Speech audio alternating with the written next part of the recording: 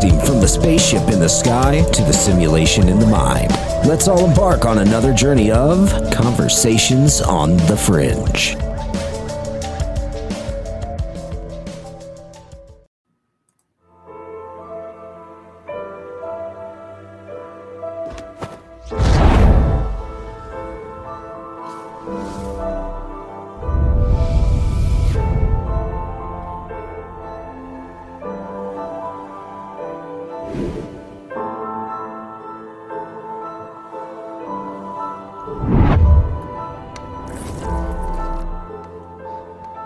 It's useless. I have no idea what I'm doing.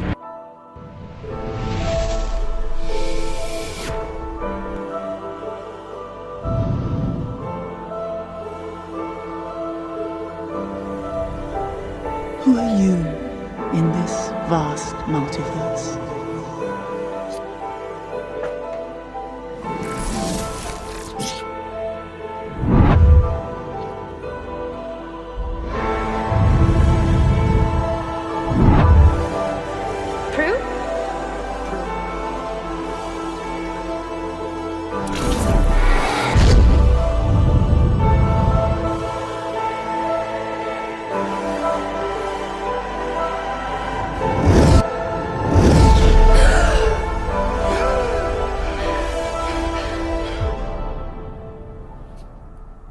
Teach me. Good morning, good evening, good afternoon, wherever you are in the world. My name is Josh. That is Vince Tagliavia with probably my favorite hoodie on ever. This is the Red Pill Project's Conversations on the Fringe, live with you every Friday night, where we expand the depths of the mind and take the conversation beyond political and economic and social analysis and talk about things that are usually reserved for campfire conversations or 2 o'clock in the morning, the last people at the bar. Piss ass drunk. At least that's my conversation at that time of night. And tonight we're talking about astral travel, as you saw from that great video you just watched right there from Jade Shaw, by the way, jadeshaw.com. She put that together. Awesome teacher out there. And then we're going to be doing a little bit of UFO updates. I'm actually going to start with the UFO updates. And man, that one light, I just kind of, I'll be moving the studio next week. So it's really? Yes, moving the studio next week. It's it'll be done. It'll be good. So interesting enough, like to give everybody a little update, I recently bought a house, and it was kind of a weird situation because I was in the process of purchasing a house when I was still with American Media Periscope. And I had like continual monthly revenue coming in, and then all of a sudden I don't. And I bought a house, and I'm like, damn. But the cool thing about the house is it's homesteaded. So it's a homesteaded property in Minnesota, which is pretty cool because you get certain tax protections and certain other protections. But so it's really cool. I'm excited about that. It's got a little land on it. Yeah. And well, luckily I don't have to start paying for the mortgage until February. So that's a good thing. But yeah, so it was just been a really hectic last few months for me with AMP, the radio show, leaving all them, getting, moving on past the past. And with anybody who doesn't know the AMP situation, no hard feelings against AMP. They are just a company that I will no longer work for. I'll no longer choose to work for. They don't align with the values and the integrity that I would hold esteemed to myself. And so just parted ways. And it was kind of my decision on that side. But, that's why we're investing everything that we can invest in the Red Pill Project. And we're actually transmuting, not transitioning, we're transmuting the Red Pill Project into a bigger organization known as decentralized media. So you'll start noticing everywhere that everything's going to come out with kind of little bit new marketing. The Red Pill Project's not going to change. The website's not going to change right now, but everything will kind of start coming out with decentralized media logoing. And then once that platform launches, we'll be on there as well. You can go on there, or you can go onto the social Red Pill, or you can go onto our website, or you can go to our social media. Is Vince frozen? Oh no, he was just sitting so still. Listening, I thought he was frozen. No, I just astral projected and came back into my body. Oh, you must have. But so for everybody out there, we actually our email got shut down because of too many spams, And I think what it was just the email that we sent out had some logo in. Anyways, we'll get that taken care of. But if you see anything coming from Decentralized Media, just understand that it is us if it's coming with a logo. So I wanted to keep everybody in touch with that. We have some new shows on the platform. So Conversations on the Fringe, this is probably one of the oldest shows that I've been doing live. This is actually the first show that I showed my face on, which was pretty cool. But we have Unrestricted. Yeah. Look at that. So Unrestricted Warfare with James Grundvig, which airs Monday, Wednesdays, and Fridays. And then Beyond the Bible, which he does Tuesdays and Thursdays. Then we have the Jim Price show is after the Daily Dose, about 9:30 p.m. Central Time, 10:30 p.m. Eastern Time. We have the Patriot Party podcast, which has been with us for a while. And then we have the Naturally Inspired podcast. If you guys remember our guest that we've had on this show many times before, Tammy Garcia. And that will be, I believe it's going to be after Morning Coffee is when that show is going to air. And right now it's an audio version. The video version will be coming out. And so that'll be streaming on our channels. We streamed the first episode today. It was really good. People loved it. And that's great. So Tammy and Jason, they've joined us. We're all joining together and collaborating to a Patriot collective and getting the information out there to the world. And we got a lot of great other people coming on the platform. And so this is going to be a really cool ride. Jumping into the UFO news, and there was a few things I wanted to talk about yesterday in the UFO content, and I really didn't get to it in the show. I'm like, well, we'll talk about that tomorrow. Well, the timing was really good. So I want to give a shout out to Real ER 2023 on Twitter. And I'll kind of put this up here. So Real ER 2023, thank you so much for tagging me in this. Much appreciated. And Vicky Verma is Unexplained right here. So Vicky Verma, Unexplained 2020 is the editor of howandwhy.com. Prolific writer. He talks a lot about UFOs, ETs, and ancient history. But apparently they saw my my segment with Clayton Morris on Redacted, and he wrote an article about everything that I was saying in that segment in particular, which was really cool. And so I didn't even know they were doing this. They didn't reach out for me for comment or anything like that. And he goes on to talk a little bit about what I was talking about, goes in about a little bit about my background, my military background. He talks about the best thing that I like that he mentioned in here was Hillary Clinton's emails, Charles McCullough III, stolen military technology, and how this is all interrelated, integrated. And then he brought in things that me and Game Tech had verified and validated before we actually came out and publicly said it. And this actually came out before we actually knew this information before the big article that came out in June, right, with Lindsay Kane. And so we knew the same information, but we were kind of like, we all released it at the same time. It was pretty cool because it got a few connections in those fields, and nothing that I really wanted to put out there in the world, but Game Tech kind of really pushed me to do that after we talked one night, and stuff that I wouldn't even talk about here, just because you want to.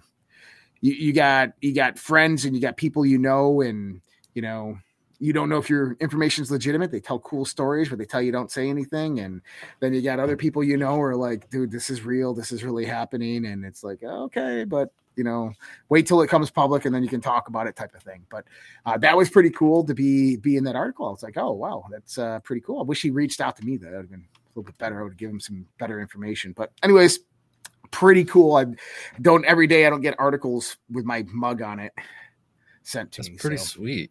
Yeah, it's pretty cool. Some champagne. No, I got a Zevia soda. I got my Zevia. Everybody's like, that's Bud Light. It's not Bud Light, dude. Could you imagine? Yeah. Oh my gosh. So if everybody remembers this, quite a few months ago, there was this mystery surrounding the non-human mummified remains in Peru. These were actually brought in front of the Congress in Mexico. And this produced a mass upsurge in social media where debunkers were like, they're just human body parts put together, and this is all bunk and fake. Well, remember call for a DNA analysis? Well, they Yeah. did. And in the latest effort, Mawson brought in a team of researchers who conducted a DNA analysis on the figures. The results indicated 30% of the DNA is from an unknown species. Mawson emphasized the authenticity of the findings, emphasizing that they belong to a single skeleton.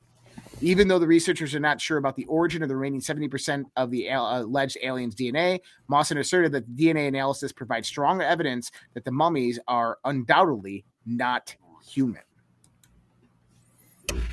I wonder. And crickets out there about this. Dude, yeah, it's not really taken off, but I saw it come out today. People aren't. It's not trending, is it? Yeah, I mean, and people. Well, it's not trending and people don't care. And it was on Drudge Report, but nobody's reporting on it because they don't want to. And the reason is because there's a major push within the Arrow project, within Congress and Senate to squash all of this. We just found out from a whistleblower that the CIA has a recovery program, the NGO.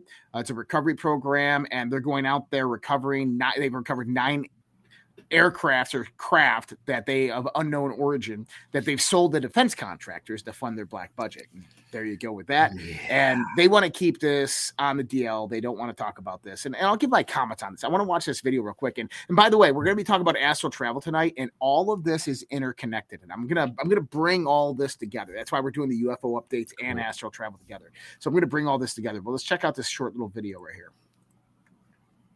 Starbacher, Oppenheimer, all those guys. We took the Manhattan Project secrecy and overlaid it on this reverse engineering program because that secrecy worked well for atomic bomb. If you read the definition of special nuclear material in the Public Atomic Energy Act of 1954, it basically states any material that releases any kind of atomic energy. If something is not a nuke, but it has radiological energy coming off it, same secrecy. According to Grush, there's like a whole other side of the Manhattan Project. Blue Book was the first Air Force's official program tasked with investigating UFOs, but it was basically a propaganda mouthpiece for the Air Force, downplaying the phenomena for the public. Grush said that there might have been a real deeper program than Blue Book studying UFOs very tied in with the Manhattan Project. Jacques Vallée said the same thing. The Manhattan Project would have custody of it, and then it would go into the Atomic Energy Commission, and then it would go into the Department of Energy. But where were these top secret UFO programs taking place? In 1978, Jesse Marcel said that the Roswell weather balloon story was all just a cover-up, and that the crash debris was alien tech with bizarre hieroglyphics and malleable memory metal. According to him, the materials were eventually taken to Wright-Patterson Air Force Base, where just a few years earlier, the base was used to successfully reverse engineer a German pulse jet engine. When prominent elected government representatives would ask what was going on at Wright-Patterson, they would get shut down. It didn't matter who they were. Senators, presidential candidates, even presidents. If you didn't have a need to know, you were on the outside. I called Curtis LeMay and I said, General, I know we have a room at Wright-Patterson where you put all this secret stuff. Can I go in there? I've never heard him get mad, but he got madder than hell at me. Cussed me out, said, don't ever ask me that question. All right. The secrecy of the UFO topic is very, very deep. It goes much, much deeper than we could probably understand. The fact that they're saying that there's a connection to the UFO conspiracy and the Manhattan Project, this is quite interesting because this is kind of not like, it's not a commonly known thing or talked about thing within the realms of the UFO conspiracy world. Nobody's really, they always talked a little bit about the Manhattan Project and the kind of scientists from that potentially they worked on these projects, but there's never really any evidence of that. But we do have one piece of evidence of that. And that comes about from a guy by the name of Edward Teller. And so Edward Teller is, if you don't know who Edward Teller is, Hungarian-American theoretical physicist known quickly as the father of the hydrogen bomb and one of the creators of the Teller-Ulam design. Teller was known for his scientific ability and his difficult interpersonal relationships and volatile personalities. He was a member of the Manhattan Project. Now, he died in 2003, born in 1908, died in 2003. He was a member of the Manhattan Project, and he helped build the atom bomb. Now, here's the thing. Bob Lazar, who was working at Los Alamos National Laboratories in the 1980s, when he built his rocket car, It made the newspaper, and he went to see Edward Teller talk. And he said he was outside before, and in walks Edward Teller, comes up to him and says, I just read this article about you developing a rocket car. He goes, if you're ever interested in a job, give me a call. And he said that it was Edward Teller who got him in with EG&G years later that got him over the Area 51. And so there you go, is your connection directly to the Manhattan Project expanding into Area 51. And it's kind of a cool connection too. But there's a whole operation right now to squash all of this. Now, one interesting phenomena that I've noticed is we talked about the Gateway experience. And the Gateway experience is the Gateway Project. The CIA ran through the Monroe Institute in the 1970s and 1980s. This evolved into Project Stargate, which was a remote viewing with Russell Targ and Hal Puthoff out of Princeton with SRI, and them developing basically scientifically based techniques to go out there and produce military psychic spies. But the Gateway experience went and delved more into the state of consciousness and what consciousness was. The question really comes about is, why were the Russians and the Americans in the 1970s so interested in the study of consciousness? Well, what preceded that?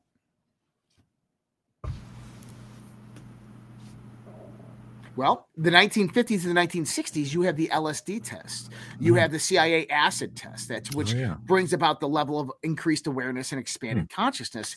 And so they start to realize that there's something more to all of this. But I think that all of that testing really derived from the recovery of a lot of these craft that happened in the 1930s to the 1940s. And the reason being is because these craft are not controlled through physical steering wheels and gadgets. Everybody who's ever came out as a whistleblower who has any level of legitimacy always talks about how when you go inside these things, it's smooth metal, all one piece, like it's crafted from the same thing, okay? And there's no buttons. There's nothing to interact with. Everything is holographic and interacts with your mind. No clutch. No clutch. And so when we extrapolate that, that means that in order to basically understand this technology and integrate with this technology, is you would have to have a high mental capacity and awareness in order to integrate with those types of technology. So therefore, the conscious experience, the consciousness expansion, and the research into consciousness to discover and understand what it truly is needed to happen. And this happened for about a 30-year period, 1950s, 60s, and the 70s. And this culminated with obviously the Gateway experience, the Monroe Institute, which Robert Monroe, he consulted with the CIA up until the 90s, until his death. But in the 1980s, this is where it gets interesting, because you have this branch off of remote viewing. And I posted Edward Reardon's video the other day of the stuff when he was talking about Q-Star and all this stuff. Yeah. And a lot of people out there, and even Mick West and all these people, are like, oh, remote viewing's just hogwash. It's nothing more than chance and probability. And I went back and I said, then why would the U.S. military invest over 30 years into a program that didn't work? Like, I want you to understand that. The United States military and intelligence organizations are not going to put millions or billions of dollars into a project over a 30-year period that has zero results greater than chance, that has no significance whatsoever. I was the military, incredibly wasteful, but they're not that stupid and they're not that wasteful. And the money wasn't being allocated elsewhere, because we know Lynn Buchanan, a friend of ours, is one of the people who were members and a trainer in this. Okay. Yes. So, you got to use that level of logic, hypercritical analysis when you look at these types of things, and understand that, remote viewing, psychic, that's all hogwash. It's not real. Oh, really? Then why did the Russians and the Americans have classified reports that show that they studied it for well over 3 decades? Well, then they say, but they stopped. They stopped doing it. No, they didn't stop doing it. They stopped telling you, or all we know in the sense of the level of classification is that they stopped it in 30 years ago.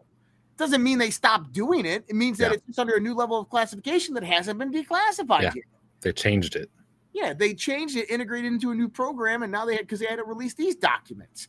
Like, people don't logically think through those types of things. So, kind of interesting. Now, this is where we segue. So, what is astral travel? What is the astral realm? What is the astral world? How does this come into play with a lot of this stuff? So, people who've experienced astral travel have talked about meeting various different entities and beings, and people in the religious field will say these are demons or angels. People who've had near-death experiences have had holy type of events where they've met past family members and Jesus or Brahma or whoever it might be. And I'm not one to discount anybody's single experience. Sure, and we have the near-death experiences where they see the light and meet different people and beings as well. Exactly. So what we do know is that the phenomena exists. And I was kind of thinking about how to discuss this, because I always imagine myself having discussions with people who are on the opposite view, right? And this is how I really fortify my intelligence on topics. You debate yourself?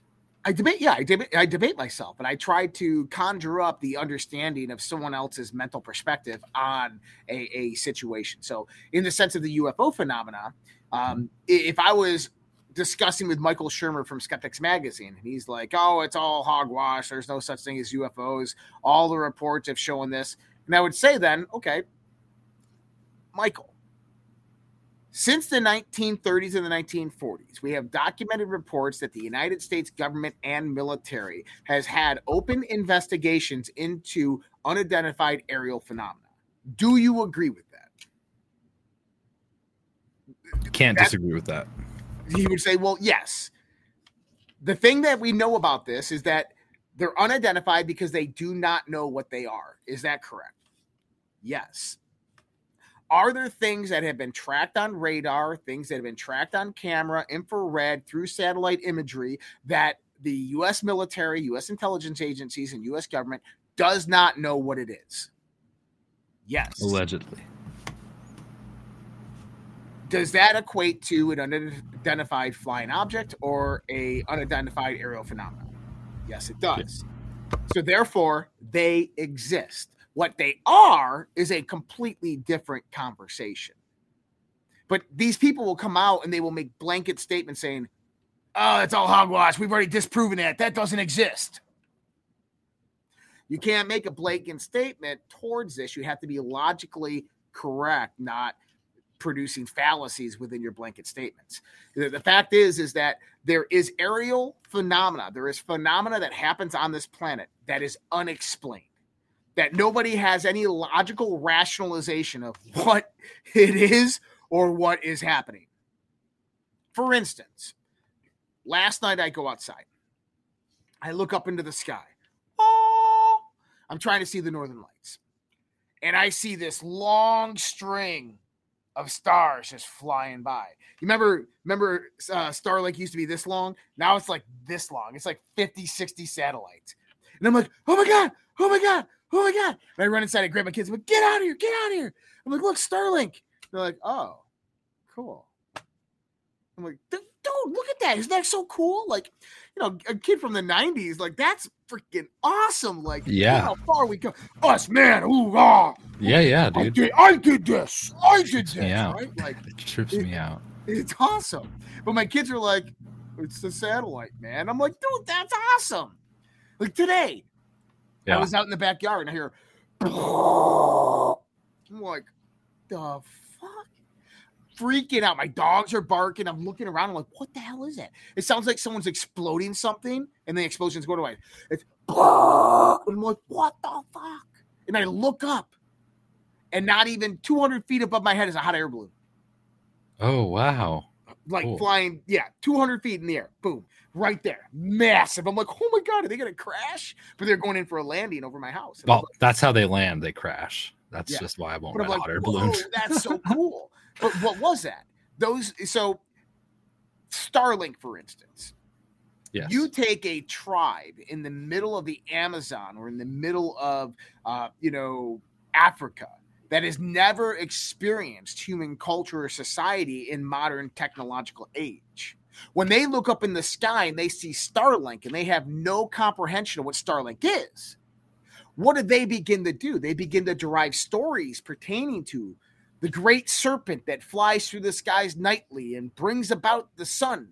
The sun and the serpent chase each other.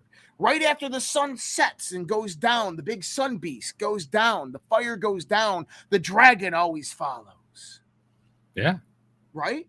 They don't know what that is. To them, that's unknown. That's unknown phenomenon. And that's how they would relate it within their culture. For me, I hear this loud noise. I start freaking out. I think it's an explosion. I don't know if someone's house is going to blow up. I'm getting all, whoa, what's going on here? When in actuality, it was something that was easily identifiable. But one perception did not know what it was. The other perception wasn't tuned in to see what it was.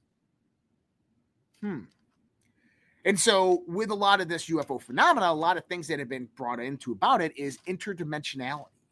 Is that there's a lot of UFO footage out there talking about frame rate settings on cameras and even phase transition of color transition shifts of cameras. And you can start to see various different objects within these frame rates and cameras. There is quite a few that did because you got cameras out there now that can do, 1 million frames like that. And they're catching objects in the sky. Oh, wow.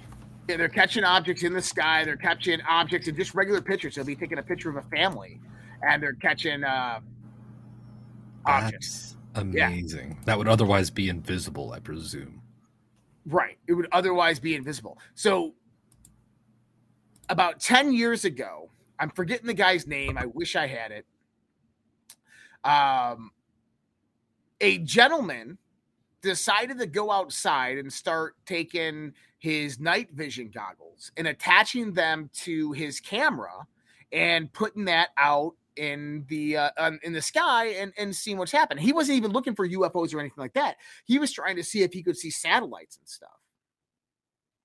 Now, what he started seeing was not satellites. He started seeing massive spacecraft, like something out of Star Wars or Star Trek. Like space stations and stuff out there. And he was on Coast to Coast AM, and he's like, I urge anybody, if you don't believe me, go out there. This is the adapter I use. I'm using this DSLR. I got this night vision adapter. Just go point it at any place in the sky, and you will see. And sure enough, people all over the internet started putting all this stuff out. And there's tons of footage out there that you can find of it, right? But now we're seeing that if we begin to change our perspective, we begin to change the way we observe things. If we do not observe things in the standard perceptional view through our sight, through our touch, through our smell, and through our sight, which only observes 1% of 1% of the electromagnetic spectrum, then we begin to see much, much more. And see, I think this was the revelation that they had within the 50s, the 60s, and the 70s within the government, is they understood that consciousness was that key, that if you have a golf ball size consciousness, you're going to have a golf ball size awareness. And a golf ball size awareness is going to give you a golf ball size perception of the world. If you increase that consciousness, more awareness, more perception of the world. And that's why they had the LSD trials, MK Ultra. That's why they went into the Gateway experience, went into remote viewing and other types of studies that they did within the military and the intelligence communities, because they understood that opens us up to this higher level of technology that seems to be technologically as well as consciously integrated together. Now, what is astral travel? Now, many people talk about astral travel very similar to lucid dreaming. Okay, astral travel is not lucid dreaming. We have many people in our audience that lucid dream. That is being inside your dream and being aware that you are dreaming and being able to control your dream to a certain level and degree. You have shamanic journeys and visions. These are usually guided, usually with some type of psychotropic drug. And these are things like DMT, mescaline, psilocybin, LSD, to where you're guided through these processes. That is not astral travel. Okay. You have deep states of transcendent meditation. That's not astral travel. What can lead to astral travel? Astral travel is this process that's been discovered. It's been talked about in Egyptian mythology. There are hieroglyphs on various different artifacts in ancient Egypt that actually give processes of how to leave the body. Many occult and esoteric philosophies have talked about and derived processes that do exactly this. It's actually a very simple and easy process that I'll discuss here in a little while if anybody ever wants to try it.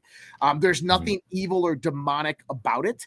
Nobody can come in and snatch your body away from you and become a sit-in in your body, all of that stuff. It doesn't work like that. And I can go into the science of that and why that's not really true. But astral travel is the ability for us to kind of detach the mind from the body and experience the world in a different perceptual realm. And I actually was thinking about this earlier, and I'm like, I had this great quote. And like when I was in the shower and I'm before the show, and I'm like, oh my God. And like, I'm all wet. And I'm like, I like drying my hands off and getting the towel all wet in the shower and grabbing my phone in the shower. And I'm like trying to type and it's all wet. And I'm like, I'm going to forget the quote. But yeah. The first thing that we have to understand before we get into astral travel, and really that's what it is you're tethered to your body, but you're within your mind, and your mind has form, but your mind form is experiencing the world in its kind of interdimensional perspective. It's a non-physical and non-energetic world. It's kind of in between worlds is how a lot of people describe this. And so the first thing that we have to understand is we have to understand what is this? What is the meat suit? Body. What's the meat suit, right? What is the meat suit, Vince? What is your thoughts? What is the meat suit, Vince? Lost for words. He's lost for words. I am at a loss for words. I'm not sure, man. It's a mystery to me, I'll be honest.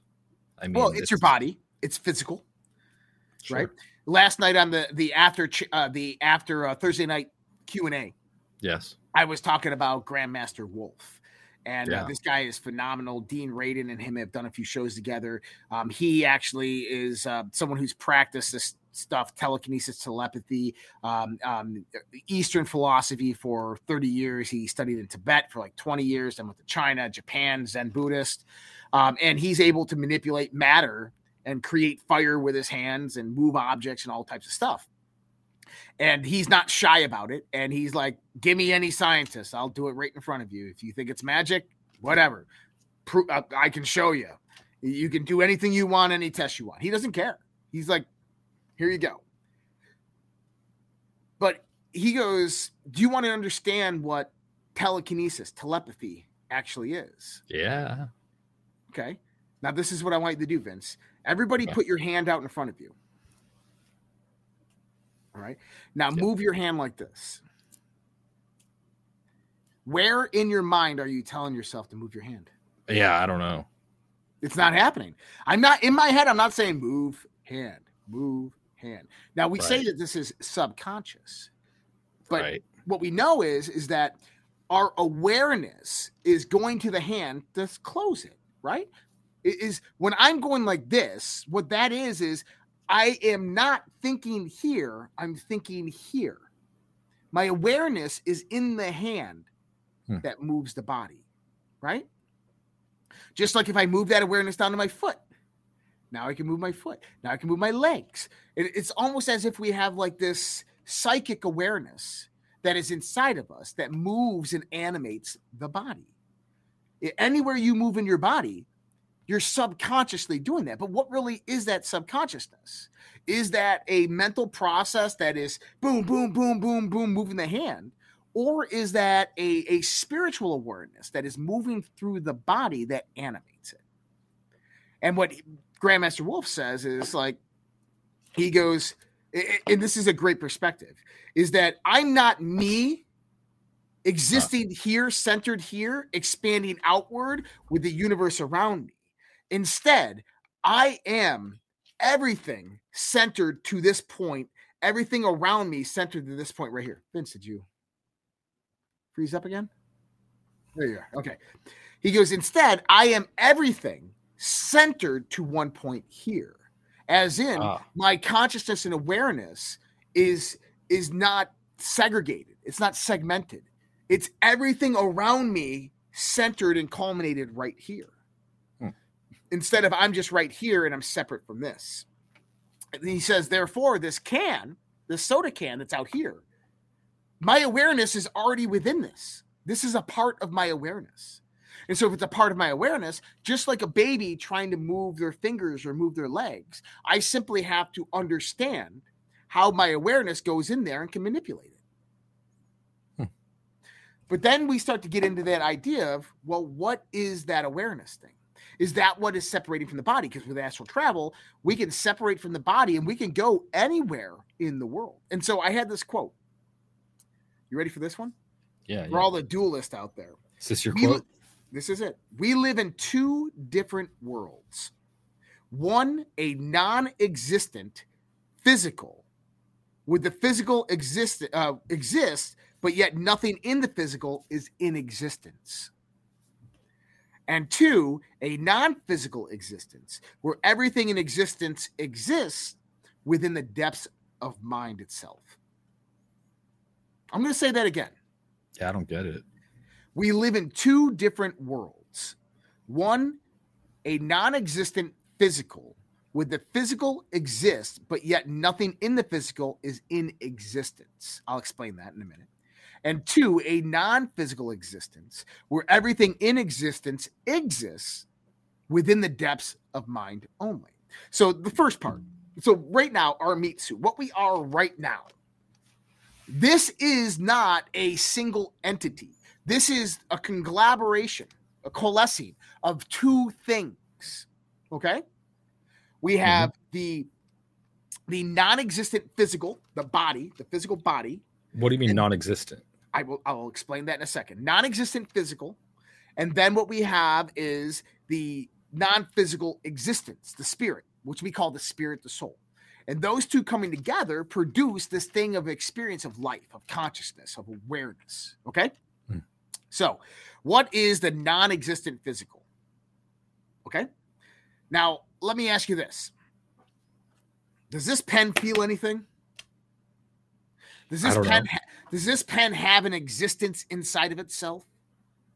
Modern science would say, no, this pen has no consciousness or awareness. That it's just has a physical existence, where that physical existence is just, it just is. Right. It has no resemblance, no understanding, no conceptuality of its existence. And even if we broke things down to the molecular or to the atomic level, we begin to see this more and more. That when we break matter down to the atomic level, we begin to see that nothing is really physical and matter really isn't matter. Instead, these are fluctuations of energy. These are vibrations that are occurring within acoustic patterns. And that these patterns are broken down into sub-patterns. And that at the very basal level below the Planck length, that what we have is probabilities of fluctuations of energy that are in rhythmic sequencing, almost like musical harmonic notes that are oscillating together within the fabric of reality itself, popping in and out of existence, but in certain repetitious patterns that formulate what we know of as strings. And these strings then oscillate and resonate together in vibrational patterns that create quarks and various subatomic particles. And then those oscillate and resonate together to produce atoms and then molecules. And those molecules form and combine to produce gross matter. And then gross matter eventually comes to a point of vibration and oscillation where patterns and structures become in a fractal sequencing. And that fractal sequencing derives things like proteins and amino acids. And those proteins and amino acids self-assemble themselves into things like DNA and life and single cell organisms and multicellular organisms, and then obviously human life extrapolated at the grand stage of that. Or at least that's what we would say. So matter itself is non-existent. Matter itself is an illusion. Matter itself is not the awareness or the mind. Matter itself is just gross matter.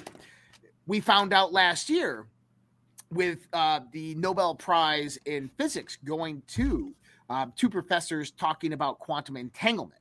And what they discovered was not only that quantum entanglement is real and it's a possibility and they can do it at lengths of millions of light years, but they found out the answer to the long pondered Schrodinger's cat theorem. In the sense is if I put a cat in a box and I put an unknown decaying particle in there that decays into radioactive decay that eventually will kill the cat, when I put the cat in the box, is the cat alive or dead? And this brings about the uncertainty principle, the improbable characteristics of the universe and how the universe operates. It's the same thing as saying is if a tree falls in the woods and nobody's there to hear it, does it make a sound? You have to define sound and all these different types of things. What they discovered is that the universe itself exists in a state of non-locality. This comes about with an understanding of wave-particle duality. We have two things that derive from the double slit experiment. This is known as wave-particle duality, is that our reality exists as a function of a wave, a probabilistic function of a wave, which means that there's a probability that something exists behind this wall right here. But here's the thing. Nobody is observing it and nothing is measuring it, so therefore it doesn't actually exist. It is only in probabilistic form. And then you have everything that's in front of us, which is the collapsed wave theory, which is a particle, is that oscillation and that resonance is brought into something that can draw meaning out of what it is. That's something that is measuring its existence and what we consider to be observing its existence. And therefore that probability has now a reality. And so this is wave particle duality. Well, what's interesting about that is we learned that the entire universe is like what's behind this wall. That which is not measured and that which is not observed is in a state of improbability, of unprobability. It's in a state of non-locality. As in, if you have a loved one who's not with you right now and they're not within your observational framework, they exist in a basically a probabilistic function, wave function. And your universe right now and your, what Robert Anton Wilson would say, your reality tunnel, okay, they don't exist. They're in a state of non-existence, a state of non-locality. And here's the thing is, go ahead. So that's true for anyone, right? That's true for me and all of your existences. So I wonder though, let's say I turn my stream off. I either exist or I don't. And it's most likely I am. It's probabilistic that I do exist, right? What are the chances that I don't, right? Like that I just vanish in reality? Is it a very low chance? Guess what? It's talking about that unknown and unusual phenomena. That kind of stuff has actually happened. Yeah, right. You ever heard of the time traveler that just like showed up? Like you heard about the time traveler in 2003 who came and he showed up. He took $500 and made like $280 million in the stock market. Had a flawless record of trades. They arrested him for insider trading. They go to do his records. They can't find any record of him anywhere in the world. They have no idea who this guy is. He claims that he's a time traveler from the future and came back and just knew what stocks were going to rise and when they were going to rise. And one day he just magically disappeared and they have never been able to find him since. And that's a real story. So, there's stuff like that does happen.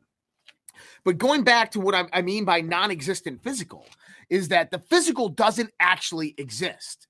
And what we consider to be the physical isn't conscious. It isn't mind in action. It requires mind to be animate. That it is the coalescing, the conjoining, the merger, the relationship between the physical and the non-physical that come together that produce the animate universe, which means that everything that we see, and by the way, what I'm talking about here is a very basal function. I'm talking about that this pen, okay, this pen has existence. The reason it has existence is because I give it meaning and existence because of mine. Remember, I'm not the center point here in a separated reality. I'm this consciousness awareness that is all around me, concentrated here. So this pen has existence, and the mind that operates this pen is mine, or yours, or theirs, which in actuality is all the same mind, right? But if we pulled the mind out of it, now it's an improbabilistic form of function of matter. It's non-existent. To where then we have a non-existent function of reality.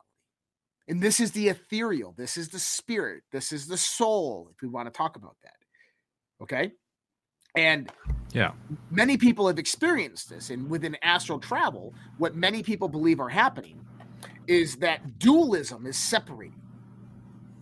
Okay. Is that a portion of that non-existent mind is separating from the body and traversing the realm of the world that is equivalent to its vibration, its energy. Because if the whole world is exactly the same, an animation of mind and matter's convergence, then the separation of those realms would show the truth of that. And that's what astral travel really is. And so when we start to get into this, and I love this idea too, because this opens up so many doors of possibility and understanding for reality itself. When you begin to understand that you can astral travel, you can separate your spiritual being, and you're not really separating. What you're doing is you're extending. If my existence is not centered here and then separate from reality, but instead, if my soul, my consciousness is the entirety of the universe concentrated at this point, then astral travel is simply that awareness just moving to the other side of the room without the body. Yeah. Makes a little bit more sense now.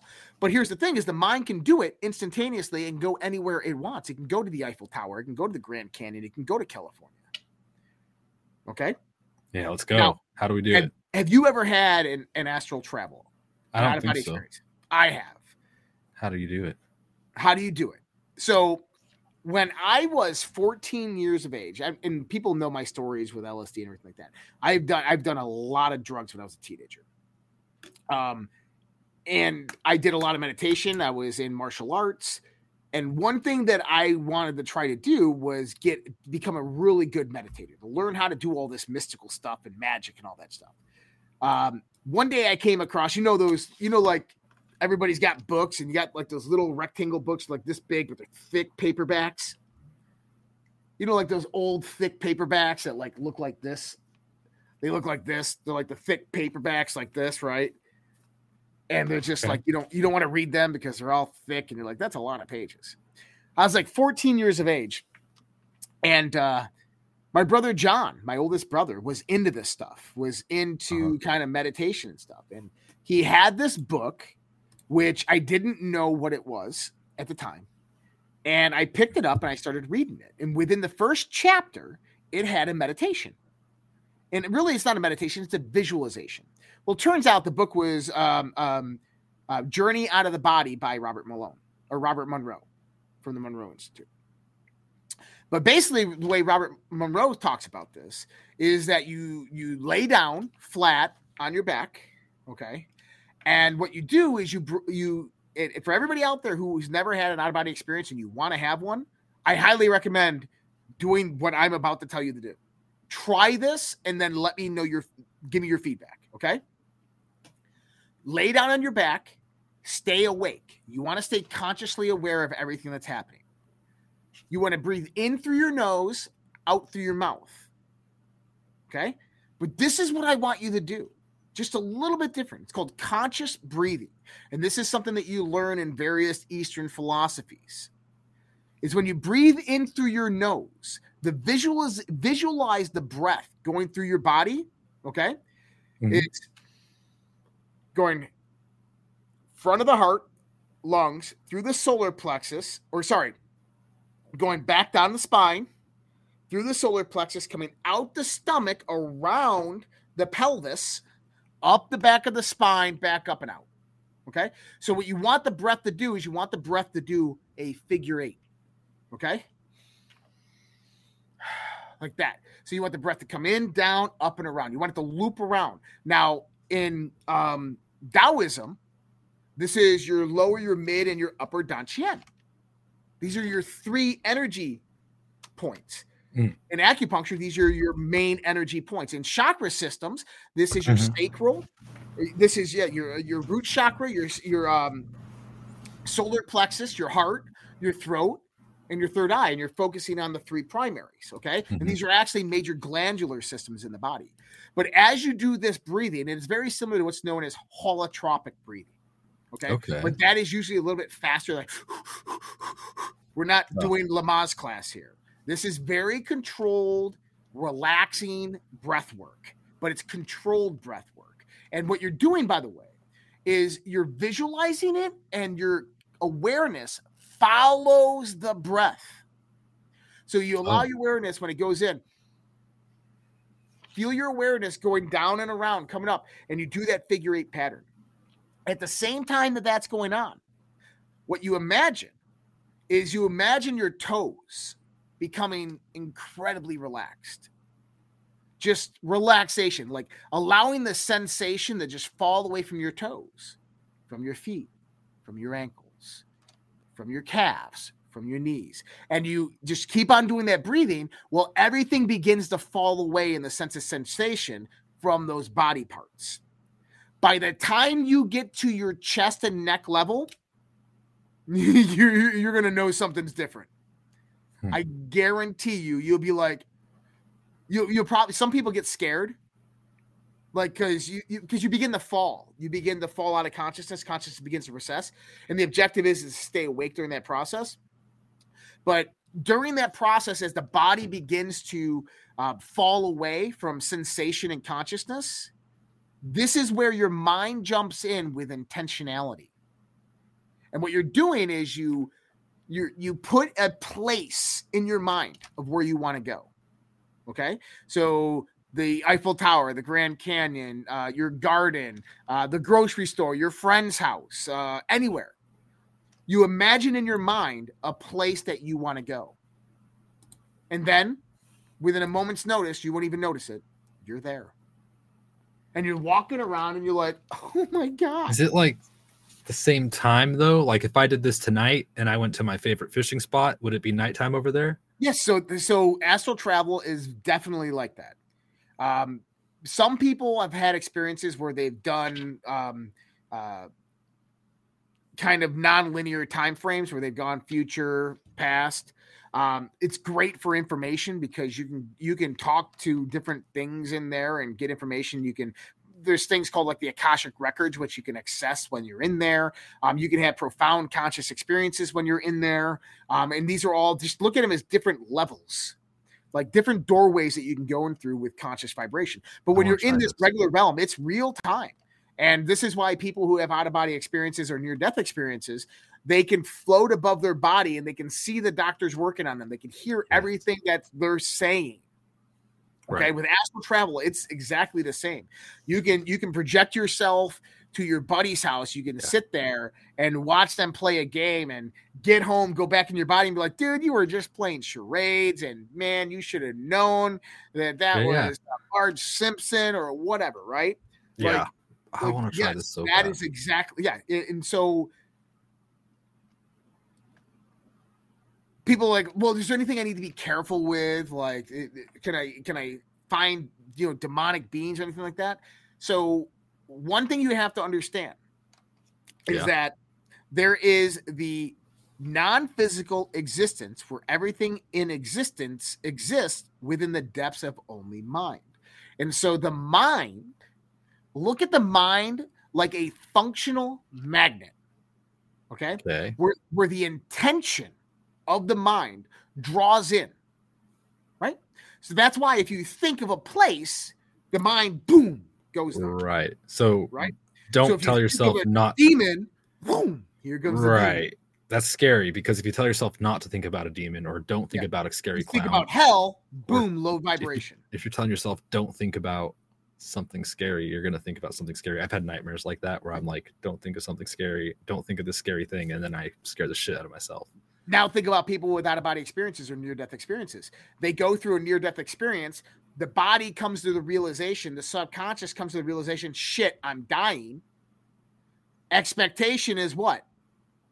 God, heaven, devil, Satan, all this stuff. People have some type of holy experience. They come back.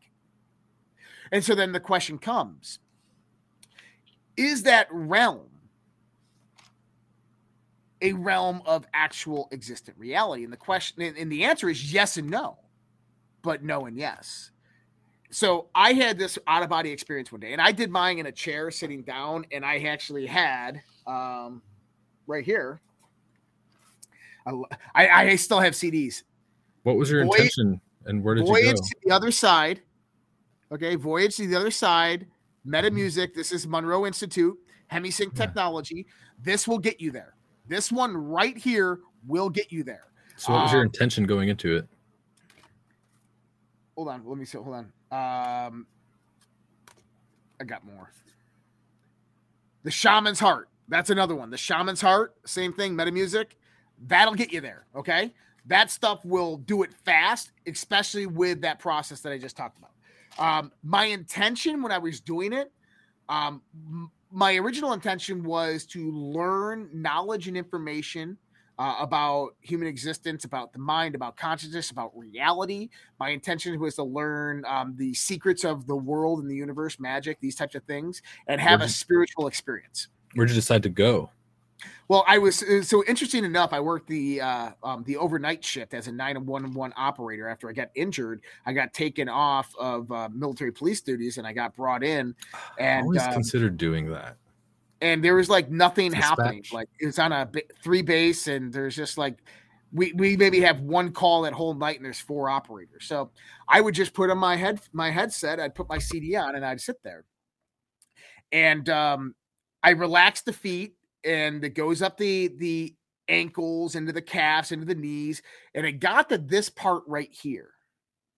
Next thing I know is I opened my eyes, okay?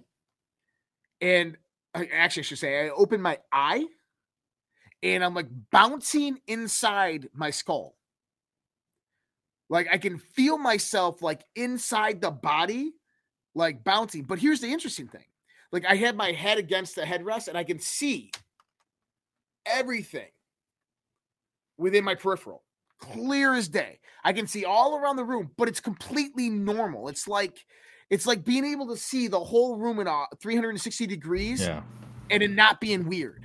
But it just being like very casual.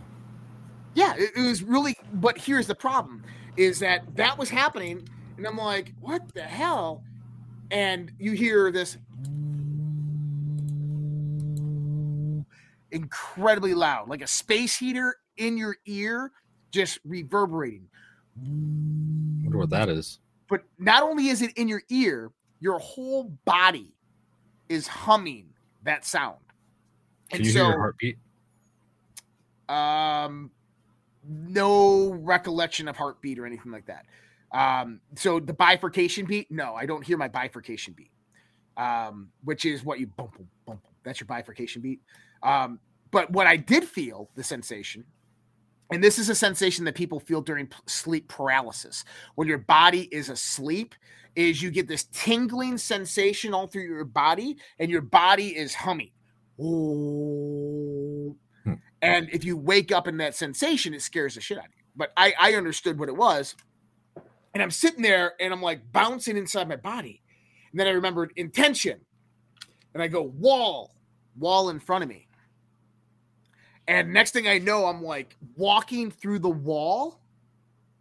And I walk through the wall, and on the other side of the room is this hallway. And it's kind of like, it's a wide hallway, and it opens up to another area.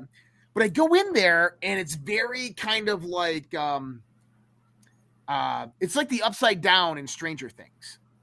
Not like dark and gloomy, but more like blue grayish, like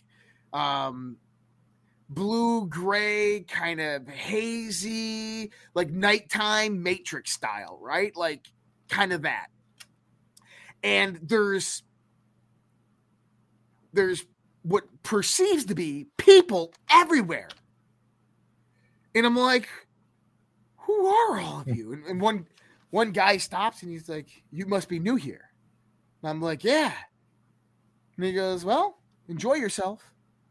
And he just walks by and I'm like, what the hell is this? And I kind of, it's kind of weird. Do you remember like the movie Contact with Jodie Foster? Okay. Everybody in the audience should know that.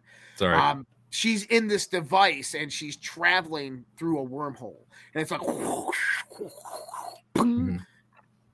right, with no emotion, no inertia, no momentum. And so then I think God. I think I want to meet God, right? God. And next thing I know, it's like, boom, and I'm standing on, and dude, I can see this clear as day in my head right now. Okay. I'm standing on this rocky ridge of this mountaintop. And it's kind of like a rock ridge that hangs over like this. Like in Lion King? Yeah. Pride Rock? Yeah. And I never seen Lion King, by the way. It's like, okay, so it's like Pride Rock. Okay, you've never seen Lion King, so I get a free pass on that one. You do. So I'm standing on it, but there's, all it is space and stars and galaxies. Interesting. And it's like defined high definition.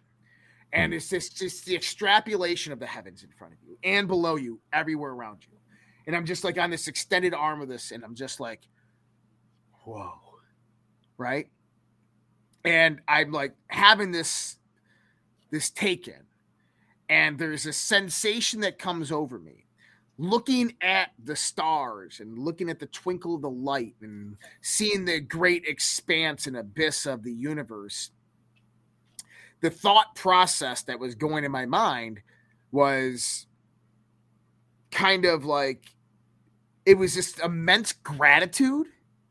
Like I wanted to, like it felt like I was crying on the inside with gratitude that, wow, we exist. I just, there's nothing more, like, we exist. Like understanding the idea that we actually exist. Holy shit, that's a revelation. And like it all compounded. And you know, I'm like, like, God, I want to experience God. And I realized that I was experiencing it right there. That immense gratitude that I have, the immense gratitude of the realization that I exist. That was it. And so then I'm like, okay, knowledge, information, right? And it was like almost like communicating with God with just mind back and forth with thought. And everybody's heard this story before, that I start thinking is what to ask. Yeah. You're in the greatness of the great expanse in God. What do you ask? And I had no questions. You know, yeah. And I had no questions, Vince, because I realized that in that state, you know everything. And if you know everything, there are no questions to ask. And since you know everything and there's no questions to ask, then you know nothing. And it's that full loop circle. That, I've had a similar experience. Yeah. But then it makes you love and respect and have immense gratitude for curiosity and imagination and life and the segregation of consciousness, of how it individualizes and centralizes itself in individual beings, because that is how the creative mechanism actually works and functions in the universe. Because if it was all one central point, one thing, it knows nothing. It can't know anything because it knows everything. And so therefore there is nothing to know.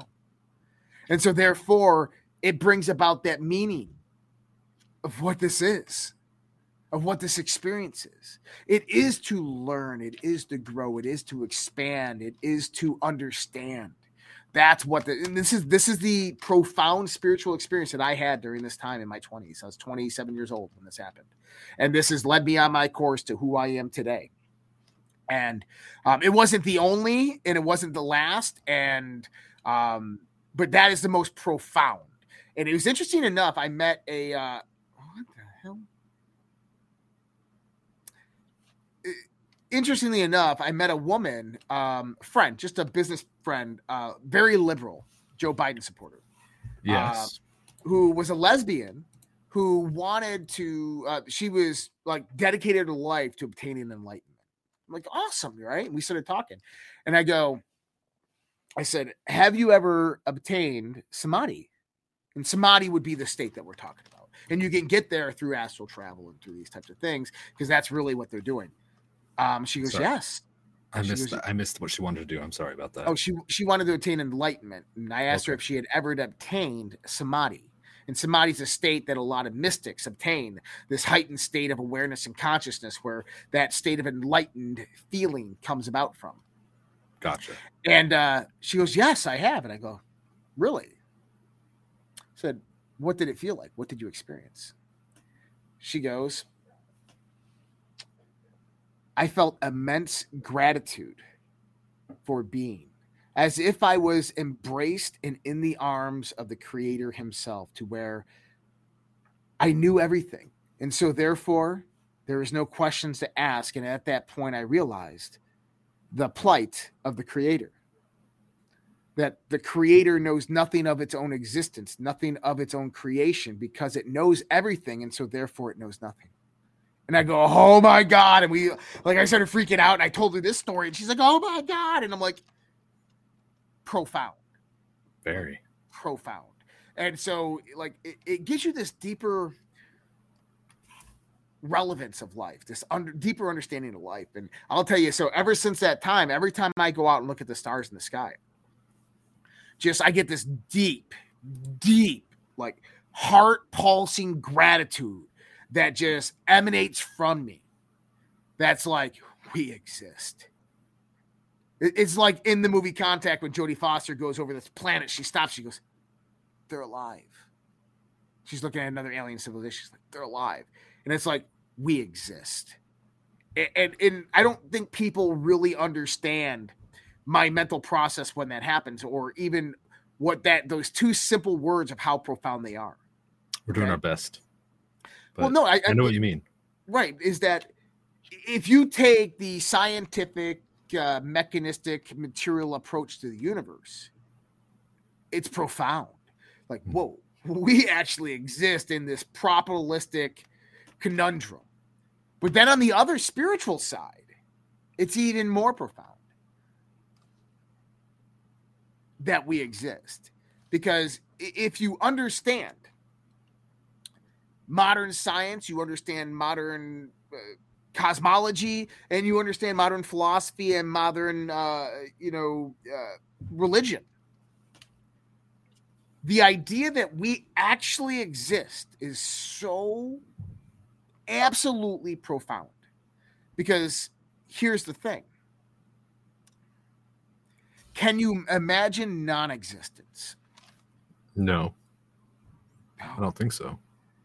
Which means that the universe could never have been in a state of non-existence. It can't. Non-existence does not exist. It cannot exist. Which means that everything has always existed. Everything has always been. You have always been. How do we know that? Because you cannot exist in a state of non-existence, because non-existence has never existed.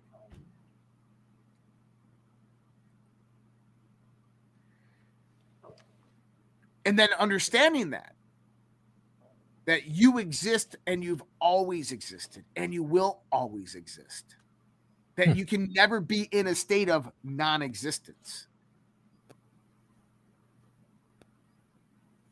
That's profound. Wow. Yeah, man. Whew. Got a little off topic. No, I love it. It's a great conversation. What are your thoughts? I don't know, but we got a comment. CK Ultra Magaforce says, I have floated through my vascular system. And I've That's heard things cool. like that before. Mm-hmm. Fascinating. You can, so when you're in a heightened relaxed state, I call it heightened relaxed state. So heightened mental acuity, relaxed physical body awareness, right? Take your awareness and move it.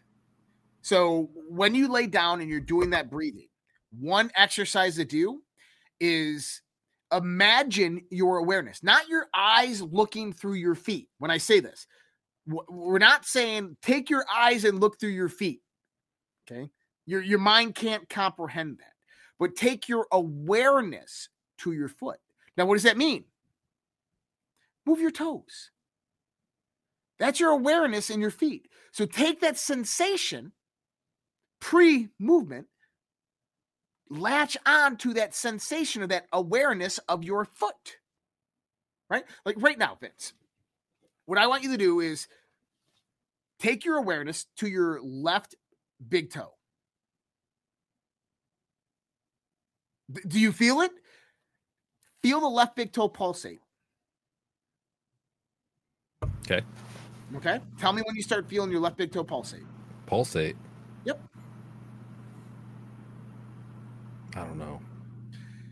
So take your awareness, take it from here, move it down. Imagine, visualize it moving down the leg, moving down the shin or the calf, down the ankle, by the heel, through the arch to your big toe.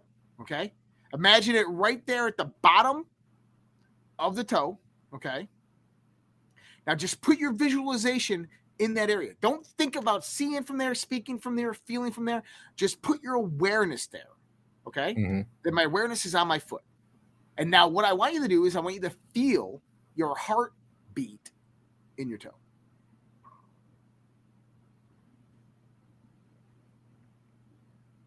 I don't know, man. I have kind of a migraine right now. I'm having a hard time. Okay. Well, for other people out there who are doing it, if you're relaxed in a relaxed state, what I want you to do is move your awareness down to that point, and you'll feel your heartbeat in that single area, and it'll be like boom, boom, boom, boom, and you only feel it in your big toe.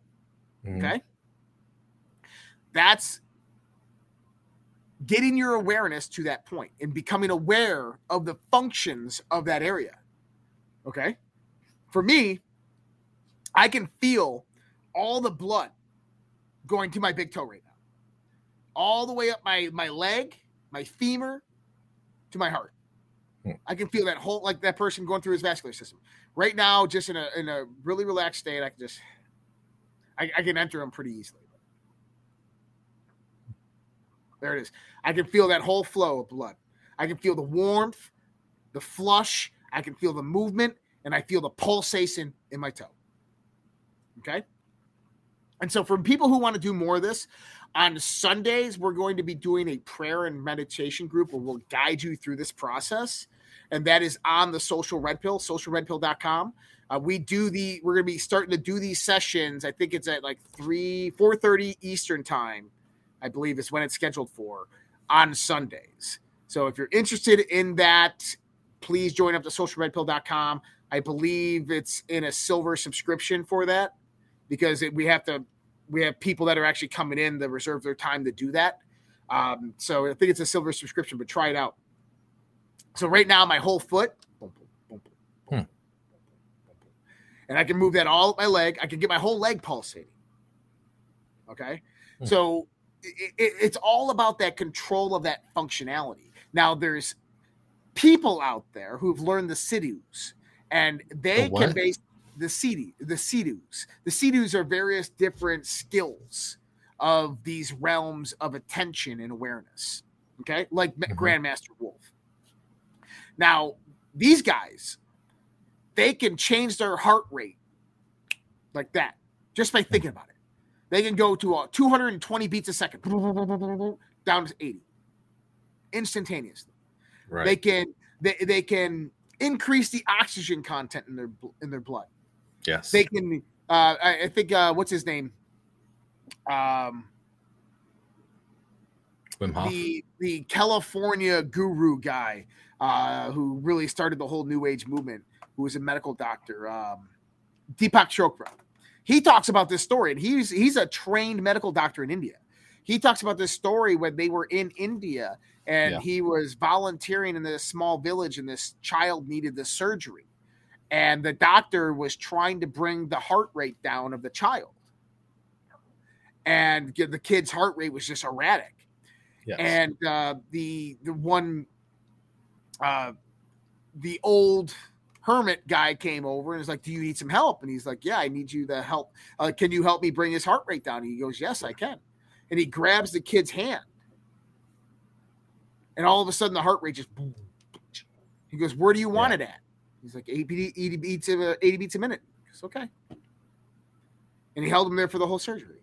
That happens with people and their cats too. Yep. Cats can do that to you. Right. Right? So trippy. But they can control their whole autonomous nervous system. They can have pain in the hand and not feel the pain because they can shut it off. Yeah. It's like Baba Maharaji. This is Ram Dass. If anybody remembers Richard Alpert, Dr. Richard Alpert, and his guru named Ram Dass, or his guru named Baba Maharaji, which was the patron grand saint of India. Richard Alpert was a professor at at Yale.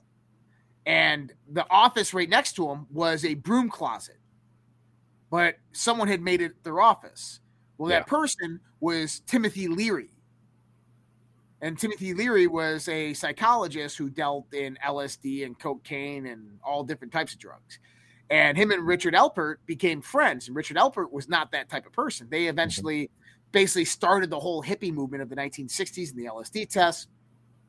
And Richard Alpert and a whole bunch of group of people, they ended up going to Kathmandu and Tibet and India and learning the ways of Eastern philosophy. And so a lot of the reason why you have yoga classes on every block is because of Ram Dass, Richard Alpert, going to India and bringing a lot of that over here.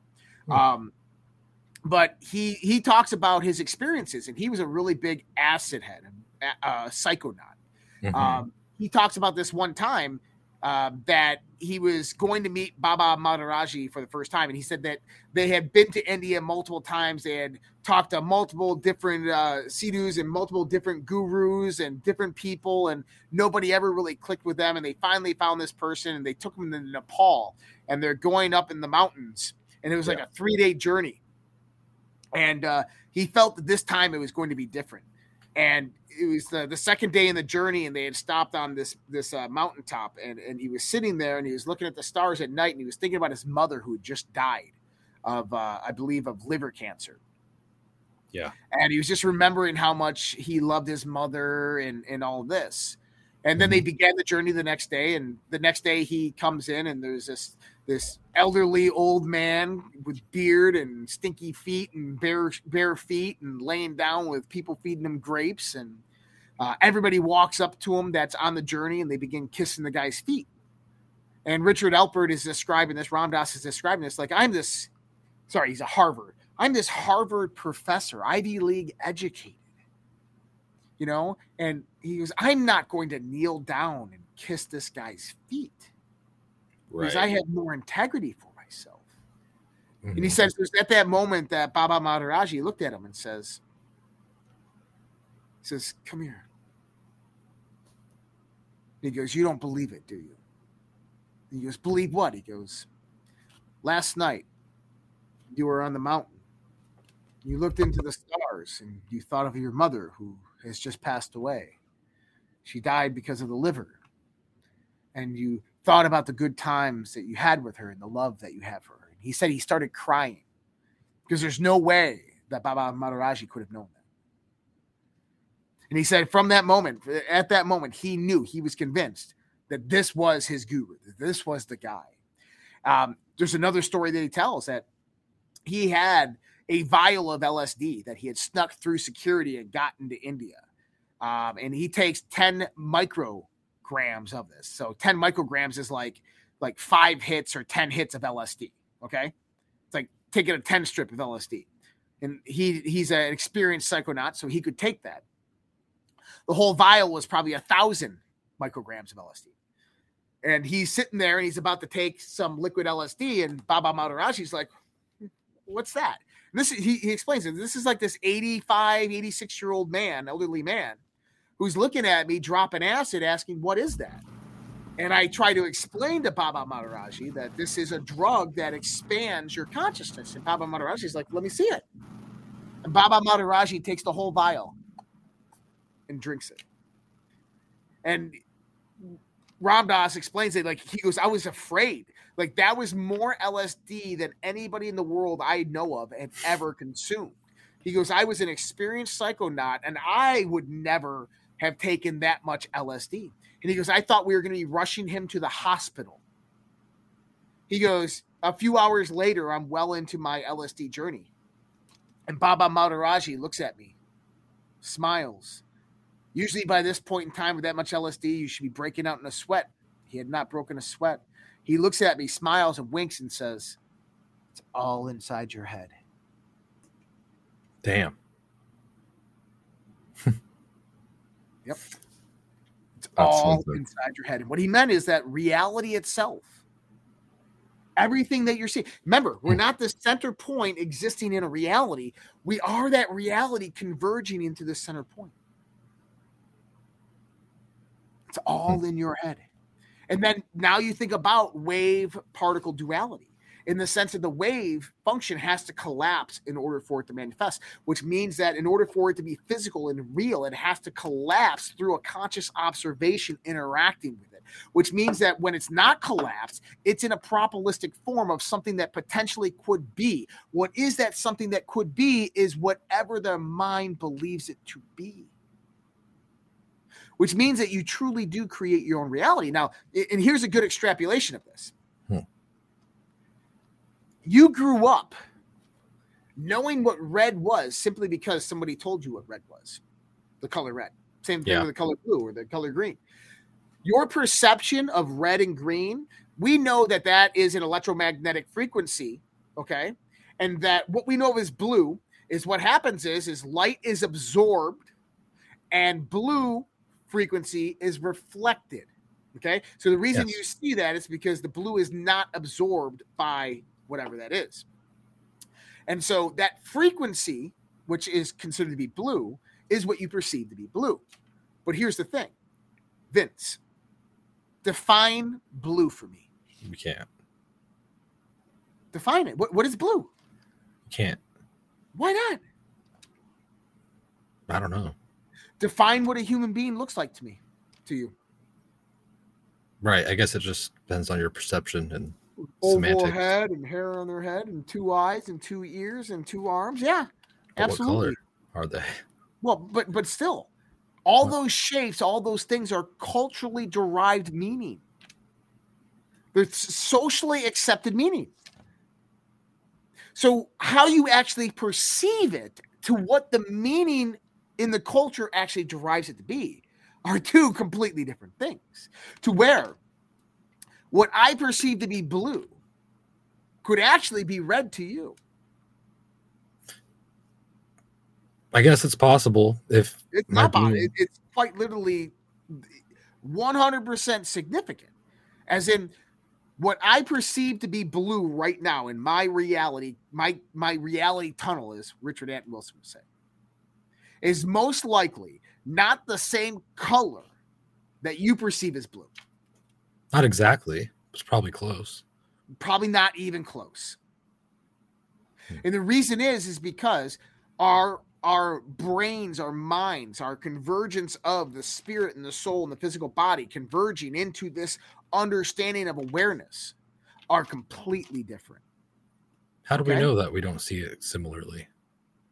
Explain it to me. What is it? Right, but that means that we wouldn't know if we saw it differently. It's possible, though. But I mean, there's color blindness, and I think of that. It's probable, and that's the point of the wave particle duality, is that what I perceive as the collapsing of the wave function, yes, is not what you perceive as the collapsing of the wave function. Of course not. And we know this because your conditioning, your education, your belief structure is compared to mine are completely different. Oh, yeah. Right? Eye color probably could have something. Brown eyes, green eyes, blue eyes probably all perceive wavelengths of light differently. Then our brain, our neural processing centers, our neurons firing in various different patterns when the receptibility of that frequency comes in is not the same.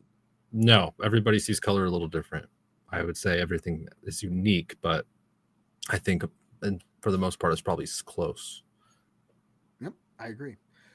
It could be close. It could be completely different. It could be what you perceive to be a human being is maybe what I would perceive to be an alien. Yeah, it's interesting. Have you ever looked in the mirror and tried to see your real self? Yeah. You know the reverse mirrors, the inverse mirrors that they have? No. Because you're always seeing a mirror reflection. Two mirrors. A mirror? How does that work? So it's like right here. You have so when you're looking in the mirror, you're actually seeing the mirror reflection. So everything is reversed. Right. They have inverse mirrors where basically nothing is reversed. Yeah, I feel like I have done that. I don't remember your mind when you look at it. It's weird. And you begin to see yourself as others see you. Yeah, I scared the shit out of myself one time with my own reflection because, like, I saw myself, but like kind of out of the corner of my eye, and I didn't recognize myself. Yep, it's kind of similar situation. Was there some kind of device or something that would allow us to do that? Like a double mirror system or something? Yeah, I feel they have them out there. You can buy them on Amazon, I believe. Yeah, I feel like I've messed with that. I think it's called like an inverted mirror or something like that. I don't know, but I've also done mushrooms and looked in the mirror and you just look totally different. Oh, everything melts. Yeah, and you just look like your perspective's totally different. I mean, even like looking at myself in the mirror or looking at myself in the camera right now, I mean, it's weird. It's always weird to me. Well, I think one of the best examples of kind of what we're talking about here right now in the sense of astral projection and in this whole mind-body understanding is, let me see if I can find this. Let me see if this is the right copy. Yep, this is it. This is one of my favorite movies, and this scene right here really helps extrapolate everything we're talking about, everything that I've said. Let's watch this. This is the movie Doctor Strange. Oh. The world through a keyhole, and you spent your whole life trying to widen that keyhole, to see more, to know more, and now, on hearing that it can be widened in ways you can't imagine, you reject the possibility. No, I reject it because I do not believe in fairy tales about chakras or energy or the power of belief. There is no such thing as spirit. We are made of matter and nothing more. You're just another tiny, momentary speck within an indifferent universe. You think too little of yourself. Oh, you think you see through me, do you? Well, you don't. But I see through you.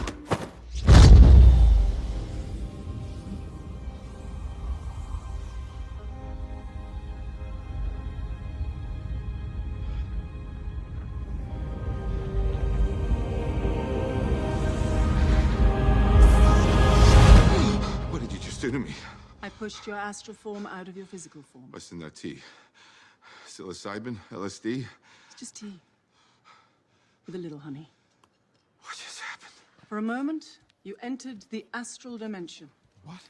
A place where the soul exists apart from the body. Why are you doing this to me? To show you just how much you don't know. Open your eyes.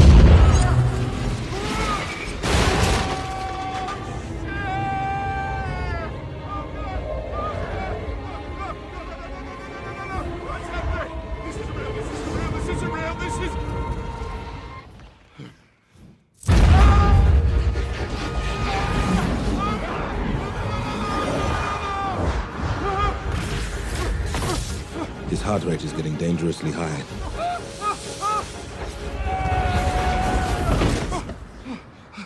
Get It looks all right to me. You think you know how the world works? You think that this material universe is all there is?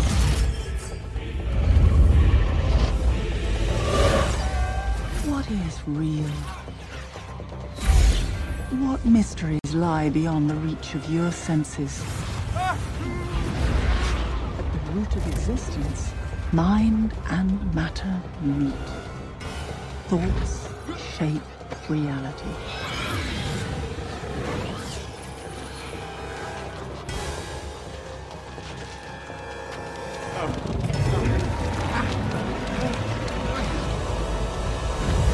This universe is only one of an infinite number. Worlds without end. Some benevolent and life-giving. Others filled with malice and hunger. Dark places where powers older than time lie, ravenous and waiting.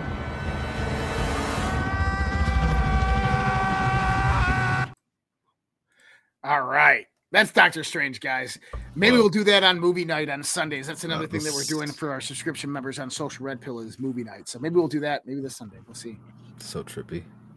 Yeah, it's awesome. So, guys, Vince and I are going to Fringe After Dark. That's the show that we do after this, and it's really just a continuation of the conversation where you get to join in on Zoom. So we're going to be joining a Zoom. If you're looking for what that is or where that is, socialredpill.com, and make sure you get the subscription that says Fringe After Dark show. Fringe After Dark show.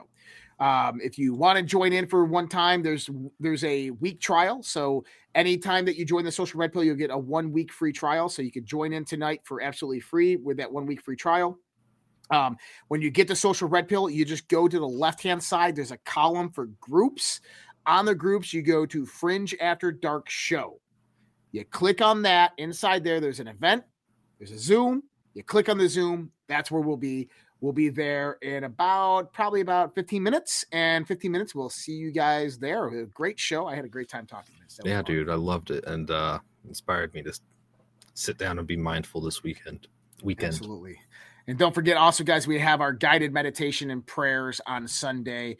You can also find that group information, which I believe is included with that same subscription. And that's Sundays, and that'll be guided. And so we'll have a few people guiding those this Sunday. Yeah, can't wait. I'll see you guys there. Cool. Much love, respect. God bless everybody. Take care. We'll talk to you guys next time.